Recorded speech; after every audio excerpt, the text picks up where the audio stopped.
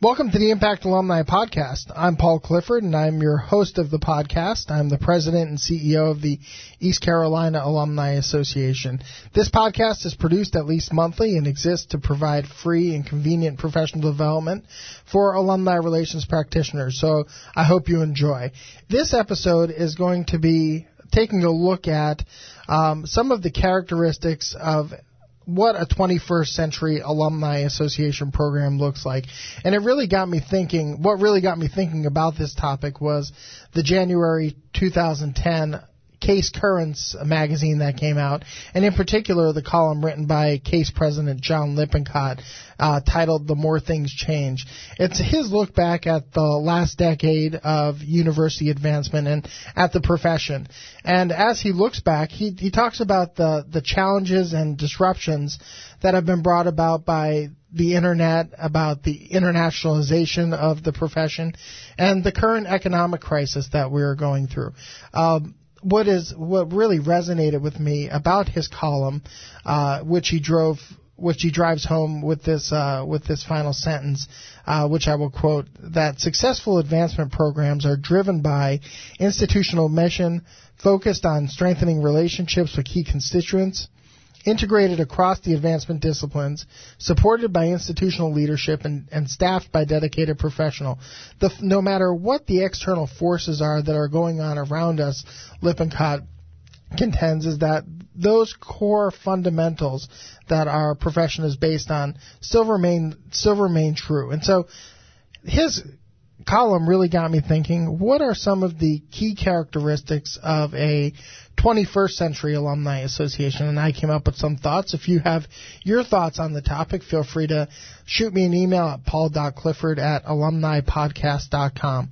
But I have 11 points here that I'm going to go through. And the first is, I think a characteristic of a 21st Century Alumni Association is that it strives for self-sufficiency, not independence.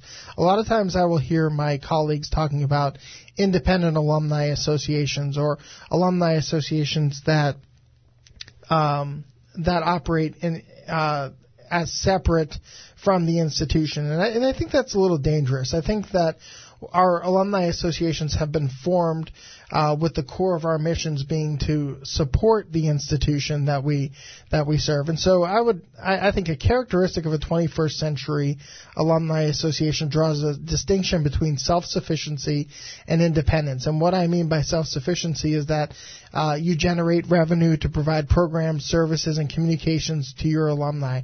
I would argue that a self-sufficient alumni association is more valuable to an institution than one that requires resources be allocated to it by the institution. I guess the reason I make this argument is that if you're a self-sufficient alumni association, then you can make the argument of the value added, the value that you add to the institution as opposed to being a resource drain. So the first characteristic is strive for self-sufficiency, not independence. The second characteristic is of 21st Century Alumni Association is that it builds relationships for the institutions, not the individual. And that's a little difficult, and it's a gray area, and it's a fine line. But how often have you been in a situation in your professional lives as alumni practitioners where you've come across when a professional has left their position, so too did the relationships that they developed have gone with them. You lose contact with some key constituents, and that's because the relationships that were developed were personal relationships. They were developed between the individual. I think what we need to strive to do is develop relationships between our constituents and the institution. Ultimately, that's the purpose of connecting them and engaging them, is not with us as individuals, but with the institution. And that's why we seek to get them involved so that the institution can be advanced. And so try to set, when you're building relationships, that the relationship is between the constituent and a program, or the constituent and possibly a faculty member, which tend to have a somewhat longer tenure than folks in the advancement profession, but try to build the connection between constituents and between the programs that they are supporting, and not between the major gift officer or the alumni relations staff member. If you build institutional relationships, you will leave your institution in a better place were you to leave that program. A 21st Century Alumni program delivers relevant programs, communications, and services. Programs that speak to their alumni, that listen to their alumni, who give them feedback about the programs that they want. I think this is a sign of our times, is that, we are going through a struggling economy and people are out of work.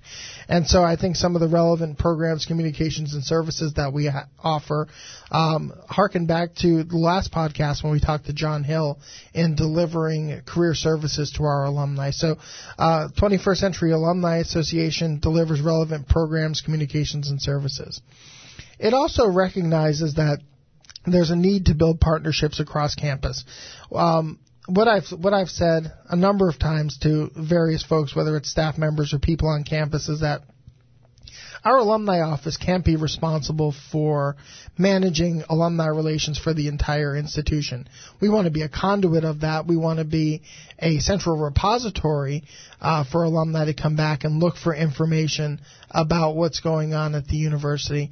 But we are under no illusion that that all alumni relations needs to go through us. The fact of the matter is that it's happening across our campus, with relationships that former students have with members of the student affairs staff and faculty members, where their relationship is going to be they're going to be a lot more connected to those people in those programs than they will be to the alumni relations office. And so we need to be a conduit of that. We need to build partnerships across campus, not only the traditional partnerships that we've had with career services and the admissions program and our friends in athletics and the development office, but also build partnerships with faculty and with student affairs that we can hone in and be a partner in connecting our alumni to the institution. So 21st Century Alumni Association builds partnerships across campus. It also sees itself as a critical function for university development. Far too often I run into alumni professionals who shy away from the fundraising aspect or the fundraising component of university advancement. As Lippincott pointed out in his column, is that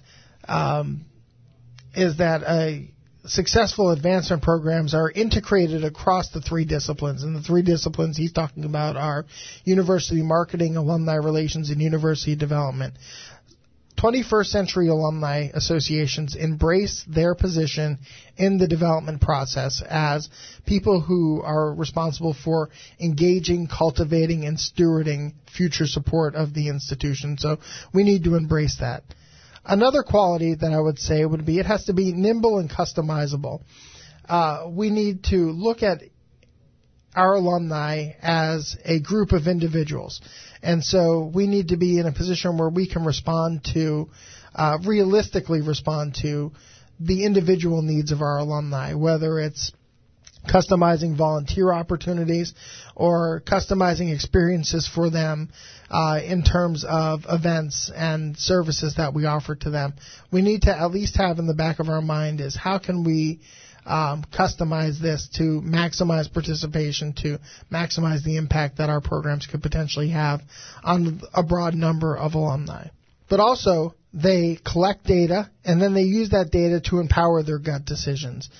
They collect data on not only event attendance and membership numbers and revenue that's coming in, but they talk about some of the relational information that they can get from the data they're collecting. So, for instance, what could they learn from someone who attends an event? What are their behaviors 6 months after that event? Do they come to another event? Do they join the association? Do they bring someone else with them? Do they not come?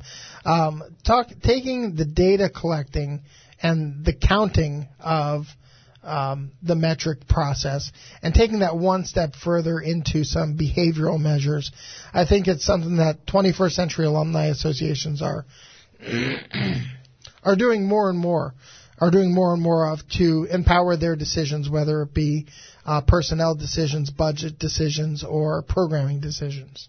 Another characteristic of Alumni Association poised to be successful in the 21st century is that it operates in a transparent and an accountable way. Our associations have to be open. We have to be constantly increasing our circle of friends and increasing the people who could potentially be supportive of the institution. And in many ways now, the funding of our associations is driven off of membership revenue and revenue that is given to us by others to provide these services and programs and communications to our alumni. And so because we have made a promise on how we are going to use the money that our alumni give to us, our programs need to operate in transparent and accountable ways. And a number of ways that this manifests itself is, being open about your tax information, posting that stuff on your website. The new IRS regulations have really transformed how 501c3 corporations now file their taxes, and it's becoming more of an informational audit than it is of a dollars and cents audit. And so being open and transparent about your internal control process, your accounting processes, everything that your organization does is a characteristic of a 21st century alumni association. And then the final two are somewhat complementary and somewhat contradictory at the same time. I think the 21st Century Alumni Association spreads the good news of the Academy and of her alumni, of what our alumni are accomplishing in their professions. We want to make sure that we are telling their stories to fellow alumni and to the general public, because when they accomplish great things in their profession and it's associated back with the institution, it increases the value of everyone's degree and raises the institution. And at the same time as we are spreading the good news of the university and our alumni, we also have to be the voice of alumni on campus, which from time to time can be, I don't want to say contradictory, but could potentially be take an opposing view of what the university's view on a certain topic is. And so the Alumni Association needs to be able to walk that fine line between being telling the good news of the university and at the same time expressing and being the voice of alumni on campus. So what do you think? Do you agree? Are these characteristics of a 21st Century Alumni Association? Send me your feedback. Again, you can visit our website at alumnipodcast.com to connect with the podcast and to see other episodes. Send me an email if you think that I've missed the boat on something or if I've hit a home run here. Send me your feedback at paul.clifford@alumnipodcast.com. You can subscribe to the Impact Alumni Podcast on the iTunes Music Store, or just visit alumnipodcast.com to subscribe. You can also follow the show or become a fan on Facebook, Twitter, and LinkedIn. Get involved in the conversation on one of these social media sites. Send me a tweet at Impact Alumni. That's how you can find me on Twitter. Or visit, again, the Impact Alumni Podcast website at alumnipodcast.com, and you can see the logos there for where we are in the social media realm. Thanks for joining us today. The next episode, we will talk with Christina Wright from the University of Iowa Alumni Association about infusing diversity into every aspect of your alumni program. Until then, in the words of Lou Holtz, good, better, best, never, never rest until your good is better and your better is your best. So long.